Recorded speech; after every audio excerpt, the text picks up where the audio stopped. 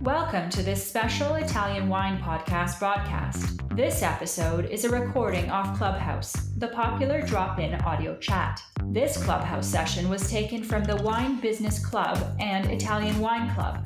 Listen in as wine lovers and experts alike engage in some great conversation on a range of topics in wine. If you enjoy listening, please consider donating through ItalianWinePodcast.com. Any amount helps cover equipment, production, and publication costs. And remember to subscribe and rate our show wherever you tune in.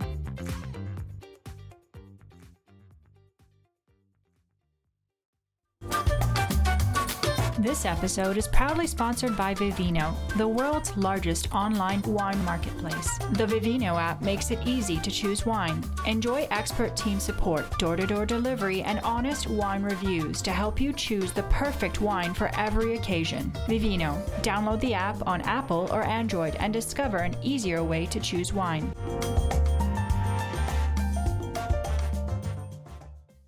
Hi, my name is Chris Scott, and we're going to be welcoming in Wine2wine's 2021 Clubhouse Marathon. That's right, this is part of a big old marathon. Involves the UK Wine Show, Italian Wine Podcast, Interpreting Wine, and Bevology Inc.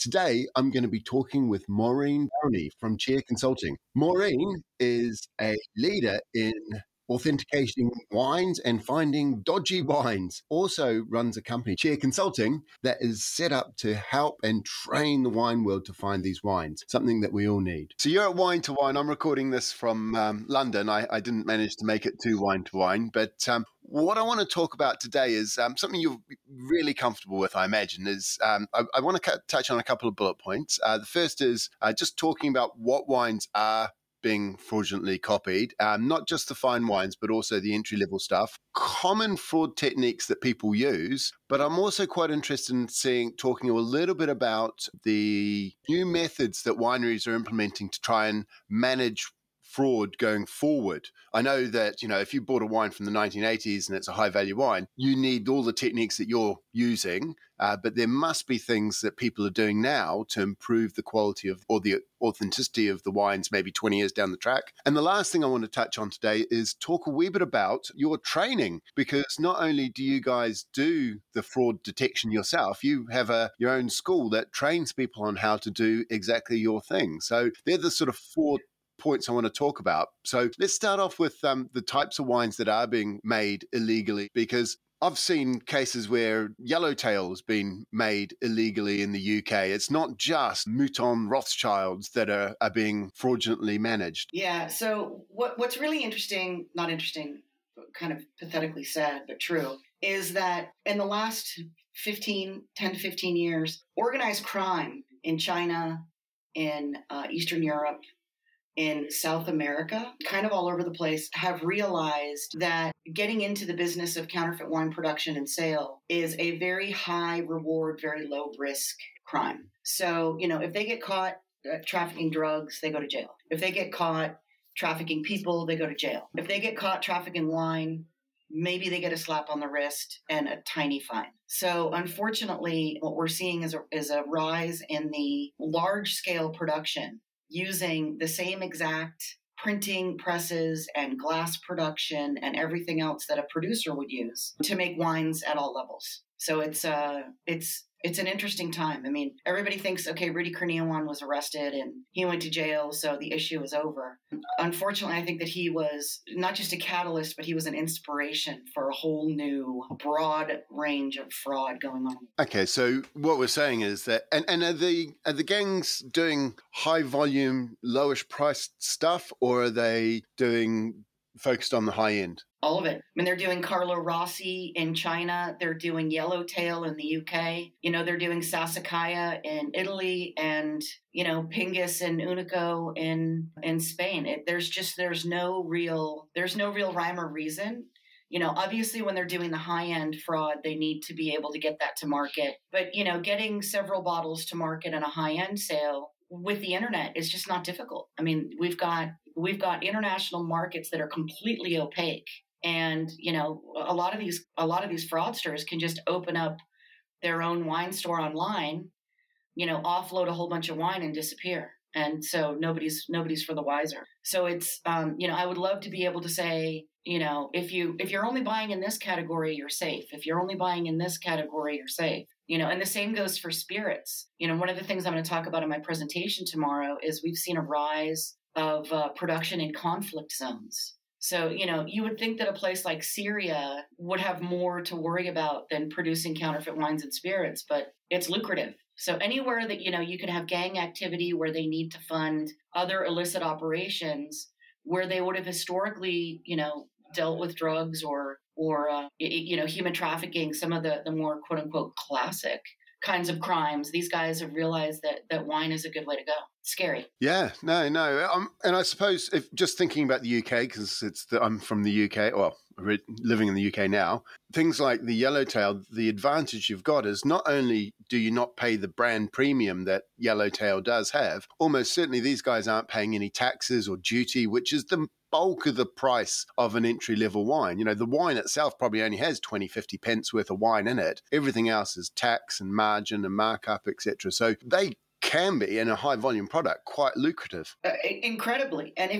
So one of the things that I always like to remind people of, and it's interesting because I just spoke at the National Conference of State Liquor Authorities in the United States. And I tried to impress upon these people who really, they only care about shipping. Like they care about shipping because there's a lot of lobbying money behind shipping. But there are fraudsters out there like Mark Lazar who sell wine, who don't have a license.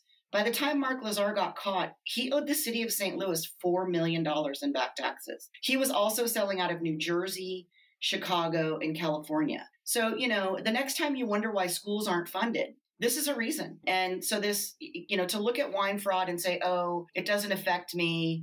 I don't drink Mouton. I don't drink DRC. That's just not true. If you use the roads in the schools, believe it or not, it's affecting you because you're right. The majority of some bottles are related to tax payments, and we need those tax payments to make our societies work. But, so I was in London last week. We were inspecting wines for a client, and I took advantage of being on this side of the pond. And I was reminded that when I was out for the International Wine Challenge a few years ago, before the lockdowns, I got a bottle of Hendrick's at a Waitrose, and it froze in the freezer. Oh, okay. In the freezer. Gin shouldn't freeze. Yeah. So that was counterfeit, so it's everywhere, sadly. What are the common methods of fraud that people use? Is there a particular style of wine that they like to do or particular tools that they use? No, it depends on the counterfeiter. It's just like asking about counterfeit art. Some counterfeiters are going to do different types of art, right? People usually specialize. The current trend that we're seeing, so, kind of the old guard. I called Hardy Rodenstock and Rudy Kurniawan were the old guard, right? They made a number of different kinds of wine, or, they used classic production methods. So in some cases, like some of Hardy Rodenstock's bottles, they're plate pressed. They've got good, he went to a good amount of effort to try to age the labels and such. Rudy was a little bit different because he didn't just make Bordeaux. He made Bordeaux, he made Burgundy, he made Champagne, he made red wine, he made white wine, he made California wine. So that was really a unique situation. What we're seeing today, and again, Rudy made old and rare vintages. So he had to age the paper and he had to age the capsules. And doing all those things, every time there's another thing that he did, gives us another, breadcrumb to grab onto and find the counterfeit. What we're seeing now is that the current trend is that these counterfeit operations are more highly funded. So there's a lot more organized crime. They are using the same methods of production that the producers do. So, like the Sassicaia ring that was broken up. It was broken up in 2019.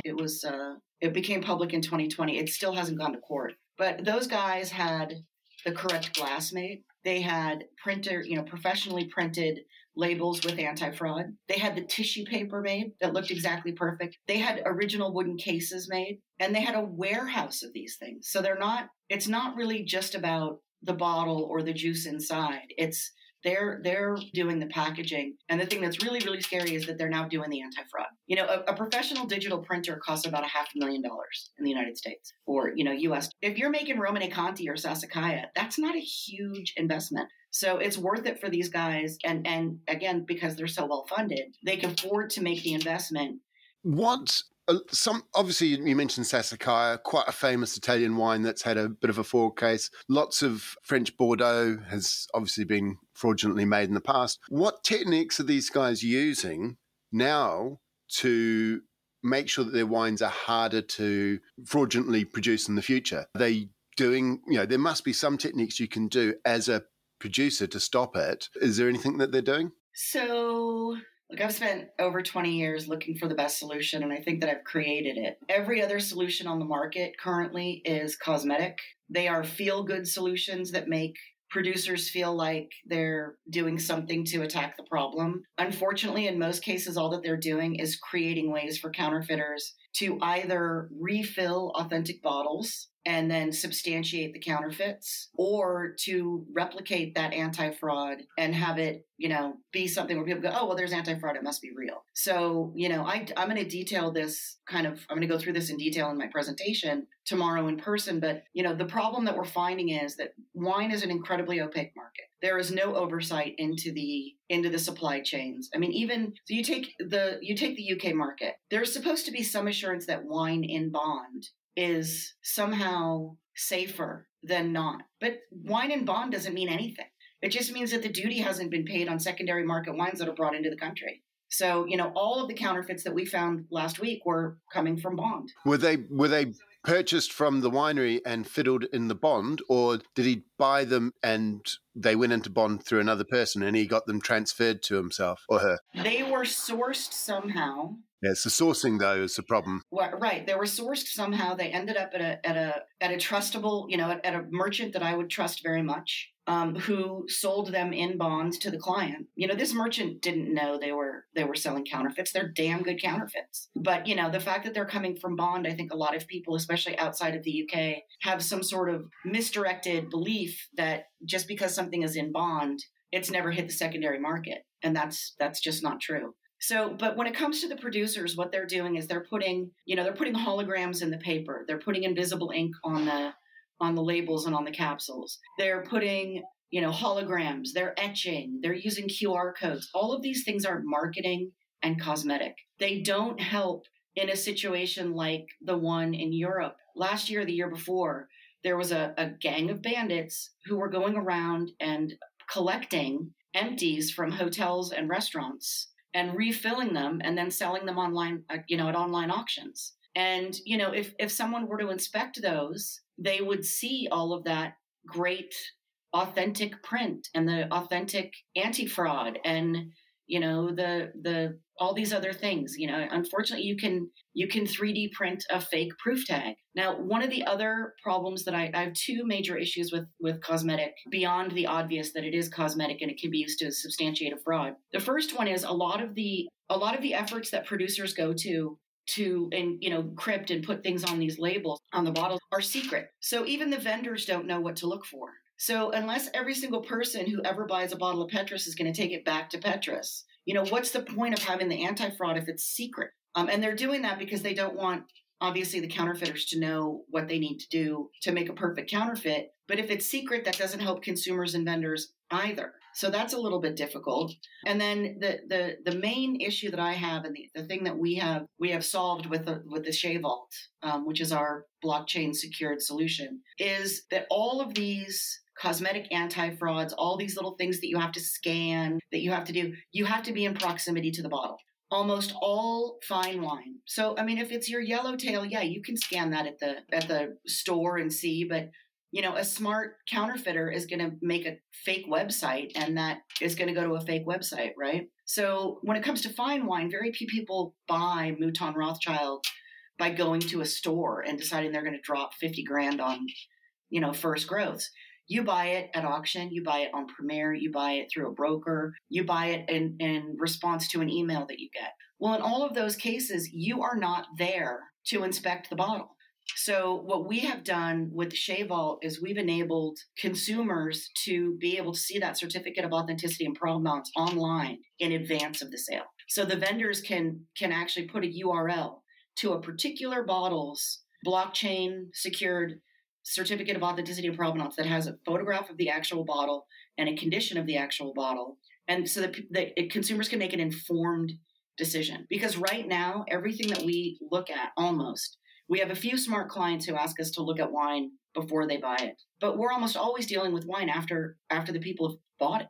And in that case, you gotta fight to get your money back and blah, blah, blah. So we want to empower people in advance. Does the blockchain go from purchasing on Premier or wherever it's been purchased all through its life? So it's a life cycle of its history, and then you can see if there's been an issue. It went to John's house in London, and therefore now it's back on sale. Then there's an opportunity for some underhanded behavior to occur. So you can see where the security chain is broken. Yes. So our blockchain solution you can actually see the line of provenance. So, if it's inputted by the producer, that's the best, right? Because you can see that this wine was certified by the producer at the time of production. It can also be inputted by the primary retailer. So somebody who would have proof of direct purchase, and we require that those documents actually get put into the blockchain, even though they are then encrypted and nobody can ever see them again. But we want to make sure that that it's real and it's secure. So, if we need to have some oversight, we can go back in as administrators and see that. And then the third way that a bottle would get in is by one of our authenticators, right? So as you mentioned, I've been training people, Shimon Turner, MW, happy to say that.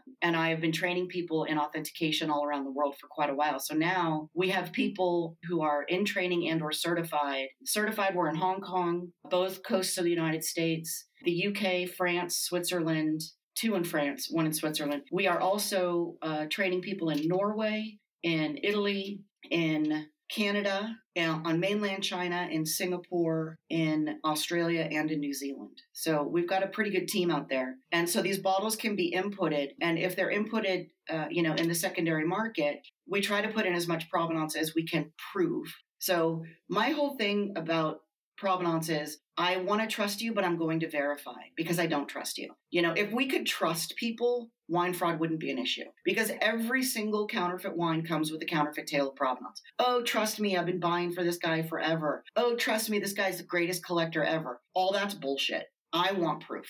So if we can prove that the wine is authentic and we check it out and it looks good and it looks sound, because you have to remember for producers that a wine being in sound condition is just as important as it being, authentic. In the eye of most producers, if you drink their wine and it's out of condition, that's equally bad as it being counterfeit, because in both situations, you're not tasting what they intended. So the wine has to also be sound to be put into the shea vault. And then once a sale has happened, the provenance gets updated. So if a wine changes hand 3 times, and then you go to sell it, at a Zacky's auction, Zacky's will put the little URL right in their digital catalog. You can click on that bottle and you can see, when it was bottled, and then it was sold through Berry Brothers and Rudd to an American who shipped it to the United States.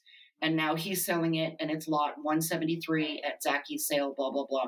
And then when you buy it, the information will update. Your name doesn't have to be there. Your name can be encrypted, but the sale information will never be encrypted. Don't you get into the same risk of refilling though? If is it a sticker on the bottle itself? No, this is the thing. Our chips, we have proprietary chips that go, in the case of primary market wine, they go underneath the capsule. We have worked with our partner Enoplastic to create a tin capsule through which a chip can be read. So this is totally proprietary. This is new world, new day stuff. So that's in the primary market. This chip, the antenna is wound so tight that if you pierce it with Coravan, the chip will read damaged. So it'll say that it's been adulterated. The whole purpose of the shea vault is when it comes to the selling of a wine forward. So if that chip has been damaged, you can't sell the wine forward. In the secondary market, what we do is we apply an overcap that is a short, clear capsule with a chip and a hologram, again made by Enoplastic. And those are shrunk, they're heat shrunk on very quickly. I also don't like glue. And so it's the same thing. So you can't if you take the capsule off, it's out of the blockchain. If you pierce the cork, it's out of the blockchain. Okay. That sounds like a good solution.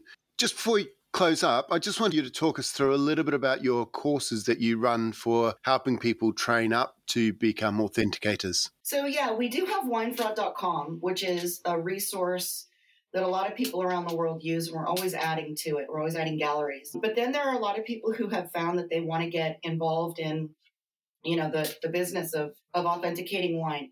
And some of them do it because they own wine stores and they want to be able to authenticate their own stuff.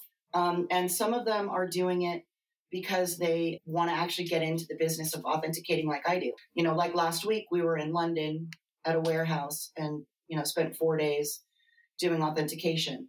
So it's a combination of online presentation and video. It's 10 modules. It's invigilated by Siobhan Turner, MW, and she ran the Institute of Masters of Wine prior to this project. What we do is we go through the module. There are certain kind of homework assignments. So at the end of every module, people have to send in the assignments. Siobhan will have a meeting with them to make sure that they've understood everything and that they've grasped all of the germane topics and learnings of the module. And when they're ready, they move forward. There are 2 modules that are practical where you have to come and work. Either you have us come and work with you, or you come on a trip and work with us in a real world setting so that we know that people have real world experience. So it takes most people about a year and a half to get through the program. But as I said, we've now got, 5 or 6 certified guys and several more that are very close to being certified. So hopefully soon I will be able to stay home a little bit more and these guys can take over. And the important thing is, once they're certified, they are licensed. They are not my employees. They are their own bosses. So every one of them have their own companies and they go out and do this on their own. But we really do work as a community, which is good because it enables us to find, to recognize different frauds around the world and hopefully put a stop to them sooner than if we were a bunch of lone wolves. Yeah, fraud is international, and it could be the same problem can be appearing in multiple places at the same time. You mentioned your website, Wine Fraud. Is that the repository for imagery of fraudulent and non-fraudulent bottles? It is. We don't have everything up there. I mean, there's a lot of things that I think producers would stop talking to me, for posting. So a lot of the anti-fraud and things like that, we just can't share. It's too sensitive. But yes, we do have examples of counterfeit wine and examples of authentic wine. And, we try to educate as responsibly as we can to allow consumers and vendors to know what to look for, if they have questions. And obviously when people are members, we encourage them to ask questions and, we're there to help. We're all trying to stop this blight. So, but yeah, there are tens of thousands of images. My database is now over 1.5 terabytes. So we've got a lot of images to add, but yeah. And the last question is, you've talked about how you're training people up to become experts in detecting wine fraud. Who is keeping an eye on the gamekeeper? Because if you train someone up who could potentially become the next Rudy Kurawan. So how do you make sure that those people don't go down that route? We vet people pretty hard. We also have done live seminars in the past, but not everybody in the world is allowed to be a member of winefraud.com. There have been a lot of people that have sent us money to come to our seminars, and we've said, thank you very much. Here's a refund. You're not allowed. Before we allow people in the program, they get vetted because we need to make sure that they are good guys. They are doing the right thing. They have the right intentions. And then, one of the other things about the Shea Vault is it allows us oversight into going in and looking at what they're authenticating, So producers would have oversight into the movement of their wines in secondary markets as they change hands. And we have oversight into our authenticators to make sure that, the bottles that they're putting in are correct. The other thing that we do is they have all the authenticators have an annual refresher. So it's not like, a scuba thing where you pass it once and then we never talk to you again. We're pretty active on working together. Cheers very much, Maureen. That's all the time we've got today. Thank you very much, Maureen Downey from Chair Consulting. And thanks for joining us at Wine2wine 2021 Clubhouse Marathon. Listen to the Italian Wine Podcast wherever you get your podcasts. We're on SoundCloud, Apple Podcasts, Spotify, Himalaya FM, and more. Don't forget to subscribe and rate the show. If you enjoy listening, please consider donating through ItalianWinePodcast.com. Any amount helps cover equipment, production, and publication costs. Until next time, chin chin.